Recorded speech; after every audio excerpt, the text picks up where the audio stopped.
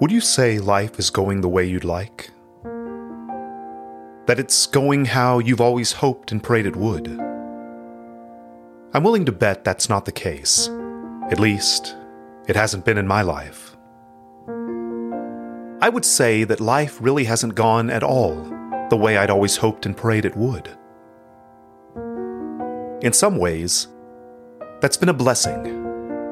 But in other ways, well, it hasn't been a lot of fun. Can you relate to that? Are you struggling with something right now?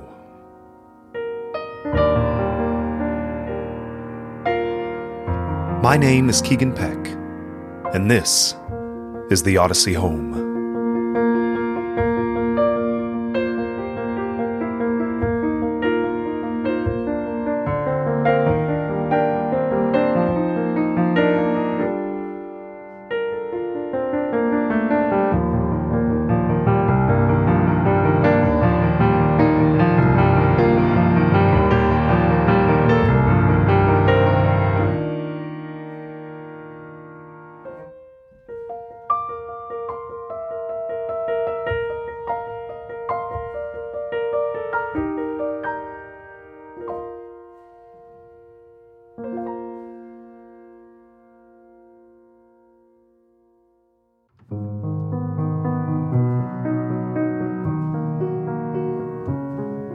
Let me set the stage.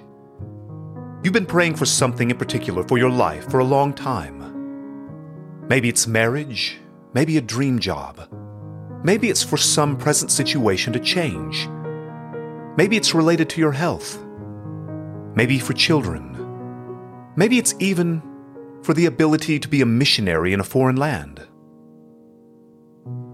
And whatever it is, I'm sure it's something you would use for God's glory. Something to help further His kingdom. But time continues to pass, and despite fervent prayers, God just doesn't give you that thing you've been asking for. Do you find yourself there right now? Maybe you feel like you're just drifting? Like you don't have anything to grab onto and give you meaning and direction in your life. You've prayed and prayed, and you've tried to have faith and trust God, but nothing has happened. Maybe you start to wonder if He's even listening, or if He even cares about you. If I'm a Christian trying to live my life for Him, then why won't He do this thing for me? I'll use it for Him. Doesn't that make a difference? And these thoughts aren't new. It's not like we're the first ones who, despite our belief in prayer, haven't received what we've asked for, or had life go a different way than how we'd hoped and prayed. This even applies to major biblical figures, people who we think of as giants in the faith. And though there are several examples that come to mind, I want us to look at Paul, because he wrote about it from his point of view. He also had a response that isn't normal. In 2 Corinthians chapter 10, verses 7 through 10, Paul says, "Because of the surpassing greatness of the revelation, for this reason, to keep me from exalting myself, there was given me a thorn in the flesh, a messenger of Satan to torment me, to keep me from exalting myself. Concerning this, I implored the Lord 3 times that it might leave me.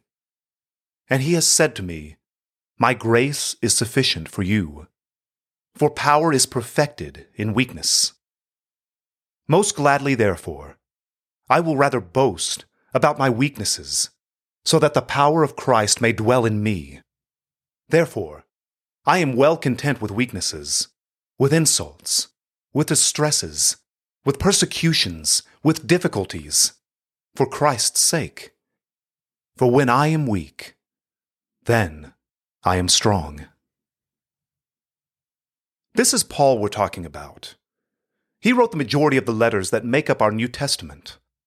Someone to whom Jesus appeared and who, thereby, became an apostle, just like the others whom Jesus had called. Someone who, overnight, went from a persecutor of the church to a pillar of it. He was even given the power by God to heal people. This is the man to whom God said, "My grace is sufficient for you," when Paul asked to have this thorn, whatever it happened to be, removed from him. If anyone would have used a blessing from God as a tool for the gospel, don't you think it would have been Paul? But let's look again at what he says in the last half of verse 9 and verse 10. "Most gladly, therefore, I will rather boast about my weaknesses, so that the power of Christ may dwell in me. Therefore, I am well content with weaknesses, with insults, with distresses, with persecutions, with difficulties, for Christ's sake. For when I am weak, then I am strong." Let that sink in. He said he would gladly boast about his weakness, so that the power of Christ could dwell in him. That's pretty powerful. He is using his weakness for God. I have to admit, this isn't what I necessarily want to hear. Paul doesn't get what he asks for, something I'm completely confident he would have used for the sake of the gospel, and would have possibly made his ministry easier. So he uses his weakness, this request that isn't granted, for God. He's determined that no matter what God does or doesn't do, no matter God's answer to his requests, he will use what he has given, the good and the bad, for the cause of Christ. This challenges me in a way I'm not comfortable with. I would rather hear how God gives to those who ask, to those who trust in him. But maybe he does. God isn't going to always give us what we want, but he will always give us what we need, even if what we need isn't what we want. And this is where we have to be reminded of something so crucial. God loves us more than we can possibly fathom, in a way we can never reciprocate. And he demonstrated this love in an unfathomable way. He reached down to save us, even while we, as mankind, were rejecting him and living in sin, as we're told in Romans 5. He loved us even when we didn't love him. He loved us before we ever knew him. Before we knew him, or even could know him, he knew us and loved us. So if he's proven that he loves you that much, then isn't he going to do what's best for you, even if you can't see it that way right now? He's our Heavenly Father, and in the same way that a good parent gives their child what they need and not always what they want, he will provide for us.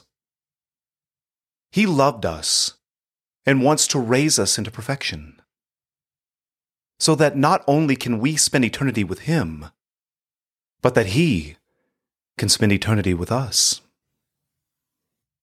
And what if those times of trial are meant to show us something, to transform us into someone different, to cause us to lean more fully on God when we have nowhere else on which to lean? We don't know for sure what Paul's thorn was. A lot of people think it could have been his eyesight. So let's, for a moment, say that's what it was. If that's the case, and Paul was asking for God to heal it, wouldn't that have made his ministry easier? Wouldn't that have allowed him to do more? And to do more on his own? But what if God used poor eyesight to cause Paul to have to rely on someone to read and transcribe his letters for him? And what if, in doing that, Paul was able to minister, maybe even train, those assisting him, and thereby reach even more people through them than he would have on his own. This, of course, is completely speculation, but we can imagine, with this logic, the possibilities. Because God knows things we will never know. He can see all things and knows what is best. But we can't always see it.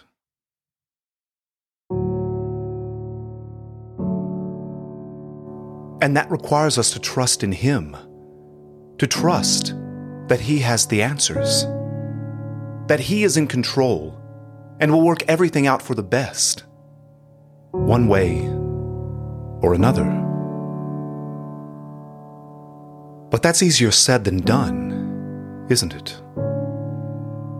It's one thing for me to say I believe God is in control and will do what is best, and it's another to trust Him when enduring pain and disappointment. And that's where faith becomes real.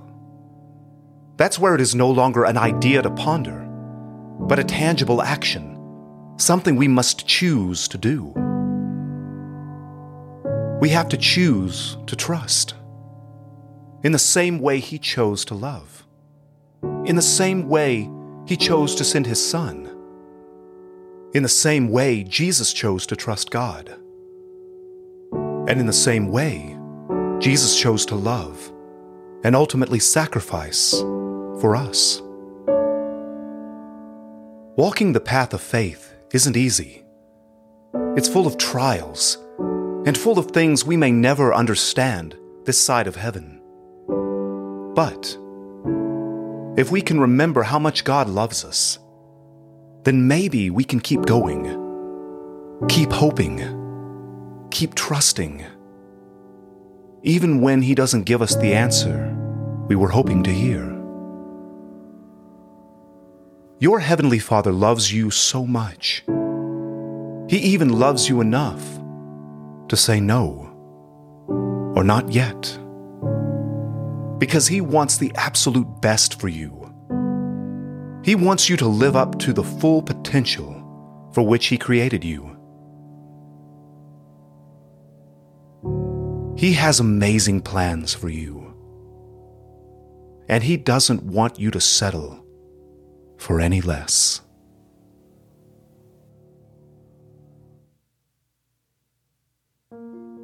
This episode was written and produced by me, Keegan Peck, with theme music by Amy Ferris, and additional music by selections from Epidemic Sound.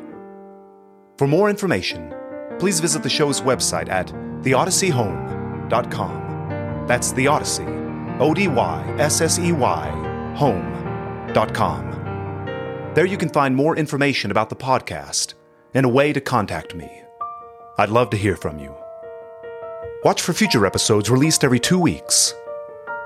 See you next time, and thanks for listening.